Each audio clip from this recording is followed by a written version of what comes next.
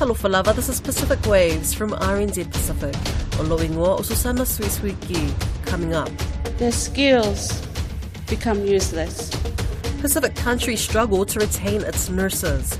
Also, I guess it's like my love letter to all the adults now who know what it's like to grow up in state houses in the 90s. The annual Measina festival begins in Porirua. And later, the Moana musical showcase returns with an upcoming concert in Auckland. Health authorities say Pacific nurses' skills are being wasted as they move to Australia and New Zealand to work in rest homes. Nurses trained in the Pacific can't automatically work as fully trained nurses in New Zealand and Australia, so they're employed in the aged care sector. Speakers at the Pasifika Medical Association conference in Rarotonga say that's a waste. Caleb Fotheringham reports. Kiribati's health boss says there is a lost generation of doctors and nurses being swept up by Australia's labour mobility scheme. Nurses trained in the Pacific Islands can't automatically work as fully trained nurses in Australia and New Zealand, so many of them work in the aged care sector instead. Benny Tuea says their skills are being wasted. For this year, we have seen 50 of our nurses leave the country for greener pastures, for opportunities in Australia, and most of them end up in aged care. Their skills become useless. The training that they obtained become lost. A lack of workers is a major problem in the Pacific. Cook Islands Secretary of Health Bob Williams says his country had to borrow nurses from Fiji. We struggle, I'm sure everybody else in the region and globally, with the shortage of health professionals available to either relocate to the Cook Islands and further relocate to the Paenua. So that's the struggle and challenge that all of us go through, especially post-COVID. Fiji lost around 800 nurses to New Zealand last year, and Tonga lost about 80. Dr. Colin Tukuitonga, Associate Professor of Public Health at the University of Auckland, says nurses' training and skills should be recognised. He says developed countries have an obligation to not devalue workers. It's really a form of exploitation. If you take a nurse, a fully qualified nurse from Kiribati to work in Australia aged care facility, that's exploitation. And it's clearly a problem around the region, and a lot of island nations are suffering. However, he says labour mobility schemes are still beneficial. It's a double-edged sword because there are clear benefits. Someone goes from the islands to Australia to work, they get money and they send it home to their families. They often use it to build a house or something. In other words, there are positives in that exchange. Deputy Director of General Science and Capability at the Pacific Community, Dr. Paula Vivili, says there's no stopping the brain drain of human resources to New Zealand and Australia. Of course, the position of many countries, I would say all countries, is that they're not going to try and stop it because people move for very valid reasons. But it's about ensuring that if people are leaving for New Zealand and Australia, that systems are in place within the countries to ensure that you still meet the needs. Pasifika Medical Association President Dr. Kiki Moate wants to see everyday people getting medical training to ease the burden on healthcare workers in the region. He says they could be taught to do tasks like removing stitches. Get the families to become health workers. Why can't we do that? Why can't we bring a process of education with health and all those sort of things, and then allow the families to actually do some of the things that we think only we can do. Dr. Moate says technology can also be utilised better, like being used for online consultations to remove some of the strain on the workforce.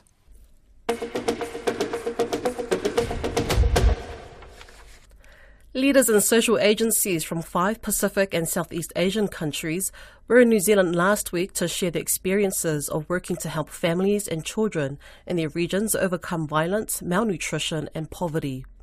The leaders are part of Woven, a 5-year partnership between World Vision and New Zealand's Ministry of Foreign Affairs and Trade, which aims to reach more than 18,000 families in Papua New Guinea, Solomon Islands, Vanuatu, Laos and Timor-Leste by 2025. Koroi Hawkins spoke with World Vision's International Partnerships Director, TJ Grant, about this work. Yeah, so the Woven program, which stands for Improving the Well-Being Outcomes, Ending Violence Against Children, and Enabling Livelihoods and Nutrition, So working across helping to end violence, helping to improve livelihoods and income, helping to improve children's nutrition and malnutrition is a 5-year partnership that we have with the New Zealand Foreign Aid Program, with the Ministry of Foreign Affairs and Trade. And it's working across 5 countries in the Pacific and Southeast Asia. So Papua New Guinea, Solomon Islands, Vanuatu, Timor-Leste, and Laos.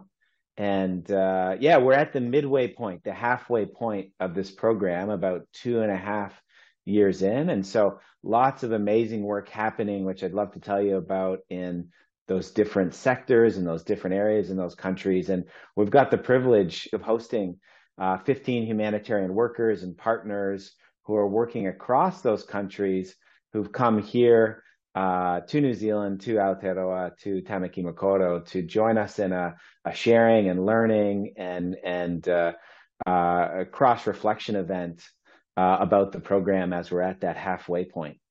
One of the key successes of Woven has been programs to reduce violence against children. In Vanuatu, 1 in 3 girls experience sexual abuse before the age of 15, and 60% of women experience physical and or sexual violence in their lifetime. Koroi Hawkins spoke with Shana Ligo, who is the director of the Woven Men Be the Change project, which is partnering with the Vanuatu Department of Corrections to try and change these tragic statistics. In Vanuatu, the project works with men to reduce their use of violence. And the project works with men in corrections, especially detainees in the low-risk facility, but also men in the communities who use violence. And in the Men Be the Change project, we take men through a 12-week program. And in the program, we teach the men 1 session per week over 12 weeks. And the men are taught about violence and the impact of their violence on their victims. They're also taught tools that they can use and apply in their relationships, tools to help them to stop using violence. And the program is also aims to help men take responsibility for their violence and be more accountable to the people in their lives who are often their spouses and their children. Alongside the work we do with men is also the opportunity we have to work with the spouses of the men, especially who are in relationships and have children.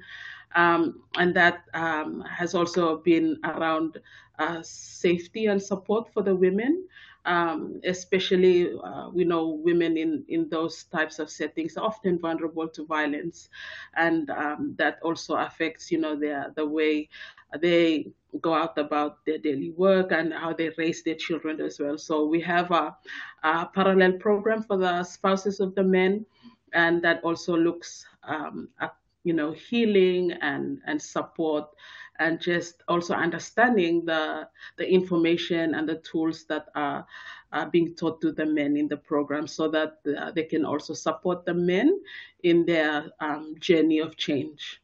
And have you been seeing good results from the project and from the approach that you're taking? Before I go in to talk about that, I'd like to say that behavioral change is hard and takes time, and especially in a very patriarchal society like Vanuatu and the Pacific, where all those levels of community, family, and society reinforce those, negative and harmful social norms, attitudes, and beliefs. Change is often hard to come by, and the Men Be the Change project is just, one of those initiatives that's trying to, push against those bigger forces. But what we are seeing is promise and hope. What we're seeing is that there is an improvement in relationships, and the men have an appetite for change and want to change their behavior, especially once we take them through the victim impact. We see that they're remorseful and they want to take action and change the things and the way that they're behaving. And some of those men in our communities are saying, but how we want that change for our families because we see the need and the importance of that, but how?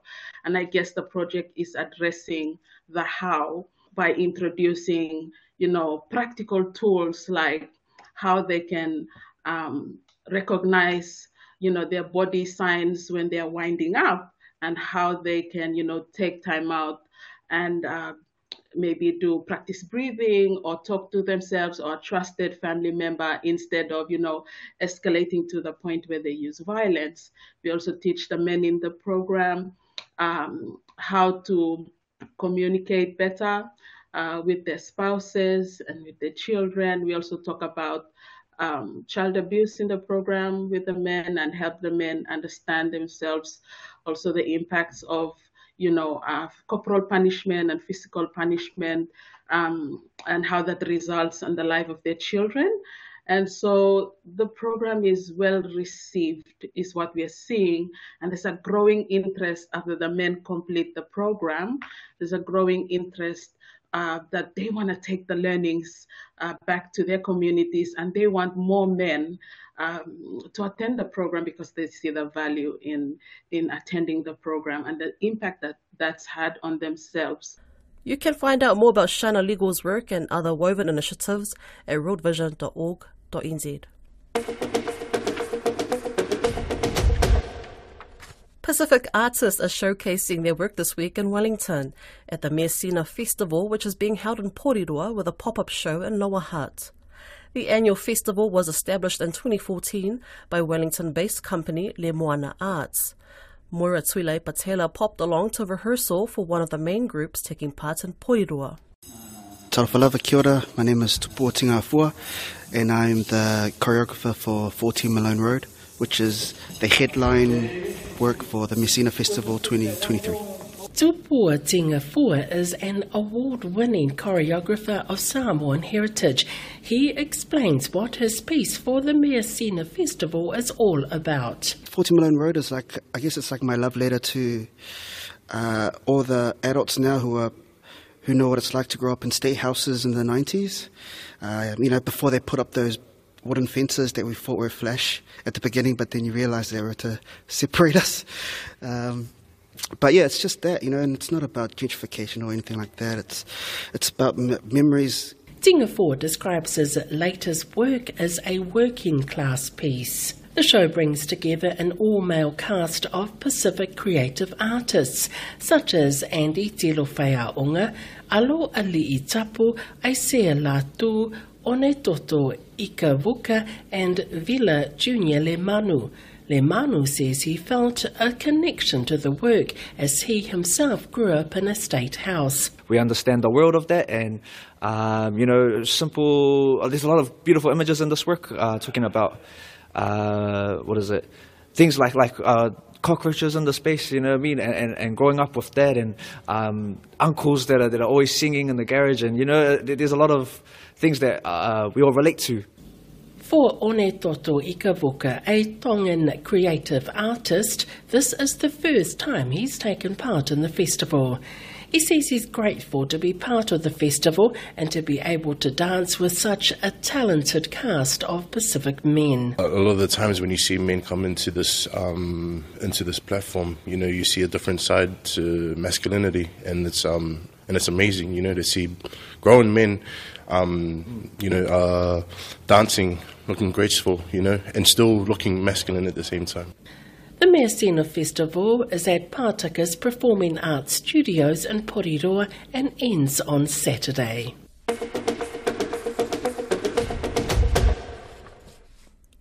After selling out in Wellington at the end of last year, Pasifika-led musical showcase Moana will be brought to Auckland for a one-night-only concert this November. Moana is a celebration and fusion of two worlds of music, with 80 choral singers and 78 New Zealand Symphony Orchestra musicians performing traditional Pacific songs on stage. Its debut was featured on Pacific Waves, where I got to speak with several of the showcase organisers and concert goers. Joining me now is music director Helen Tupai to talk about the upcoming show in Auckland. Talofalava Helen, did you ever anticipate how successful Moana would be from its first concert? To be totally honest, no, we just thought we only expected it would be great with our families and our friends in Wellington. We had no idea that it would go as far and wide as it has been. I think what happened after the concert is that we had a bit of a gathering where we just said, yes, we've done the concert, this is the choir members, and then we all went home and we slept. And because it was such a full-on 2 days of recording, everyone was tired, so we woke up very late morning. And when I woke up, just after, in the morning, I woke up and my phone was going off, and it was, ting, ting, ting, and I thought, oh my gosh, what's happening? And I was tagged by so many people. Well, it was really surprising that my family in the States, my family in London, in Australia, in Hawaii, everybody was tagging me to the stories that were being shared. So it was, we did not expect that to happen, but we knew that people would share it. And what was beautiful was that it was, and our stories were told, and it was crazy. Besides the impact that it has online, how has it resonated? How has Moana impacted for those involved in the project, such as the choir and the orchestra? I know for the choir it was such a journey to learn all our languages. The 6 islands, we were only able to do 6 Pacific islands, and such a journey to learn that. Gave us a greater appreciation of our language. We are diverse. A lot of people say, Pacific, our languages are the same. However, we all got schooled, little the intricacies of our languages, the T's being pronounced differently by all the different island groups. Samoan T is very wet, like cup of tea. T for the Tongan is a blunt D. And then you have Niue who have T, but then if it's followed by a certain vowel, it becomes an S. So we learnt, and an example would be the word siale, which is a flower, and it's spelled T-A-I-A-L-E, but because there's a vowel I after it, the T turns into an S. So we learnt all that. So but that journey was beautiful. We got to learn some of the stories behind the songs, the Tongan song, Asiwelio Pasifiki. We learnt that Queen Saluku was a very, very proud Tongan, and a lot of her songs allude to how wonderful and how beautiful Tonga is, and Tonga is a pearl of the Pacific. For the orchestra, I think what was really beautiful to watch with them was the fact that I knew what our audience was like. We like to we hype each other up, and we do that all the time when someone's dancing. We give a bit of a yell and a clap. I think for the orchestra, they were very much used to their conservative audience where they clap at the end. But Moana, halfway through the song, and I think it was really obvious in our first song because the introduction is about 10 seconds long, I think. And so the audience was sitting just listening to this beautiful introduction by the orchestra. And then as soon as we sang the first words, Fa-liulala, the audience clicked what song it was, and then there was this uproar of clap, and appreciation. And that's something that the orchestra was not used to. And we were even told at the end of it, that there were people that had been in the orchestra for over 30 years have never experienced such an electric audience, where everything came back to them tenfold. So it was such an experience, and I think something that has never happened, that they said that when we came off the stage, the orchestra obviously came off first, and they went into their room, but when the choir came off, and as we were walking past them, they gave us a standing ovation, and according to the director of NZSO, that's never happened. Auckland, being the biggest Polynesian city in the world, Absolutely. How else will Moana connect with the community besides the concert? That's a really good question. So at the moment we're doing reaching out. It's the concept. But what we have done, just to so that we can connect with our Auckland community, is we gathered an Auckland choir together. So there's a choir of 30 from Auckland, from all over Auckland, from the community. And again, we're all community people, so of Tongan, Samoan, Niuean, who have joined and have been, the last few months, have been learning the song. So they're going to be a part of this. And I guess they're going to share their story too. But that's a good part two, phase two, Susana, is how can we do it. And that's the goal, is to, singing is something that we do already. We do it in the church, we do it in the community. But I think what the little point of difference that we have is we've just taken it to another level with performing our music with the New Zealand Symphony Orchestra, but then we've really honed into choral, ensuring that we are people of excellence, and we've taken it to this next level, and we've just honed into that, and we've gathered lots of people who love to sing and who want to bring that excellence to it. So, yeah. If you want to head along and see Moana live at Auckland Spark Arena on November 24th, tickets will be available from the 14th of September. That's Pacific Waves for today. Don't forget you can listen back on rnzi.com/programs. We're also on Apple, Spotify and iHeartRadio podcasts. From myself and the RNZ Pacific team, so far, so far.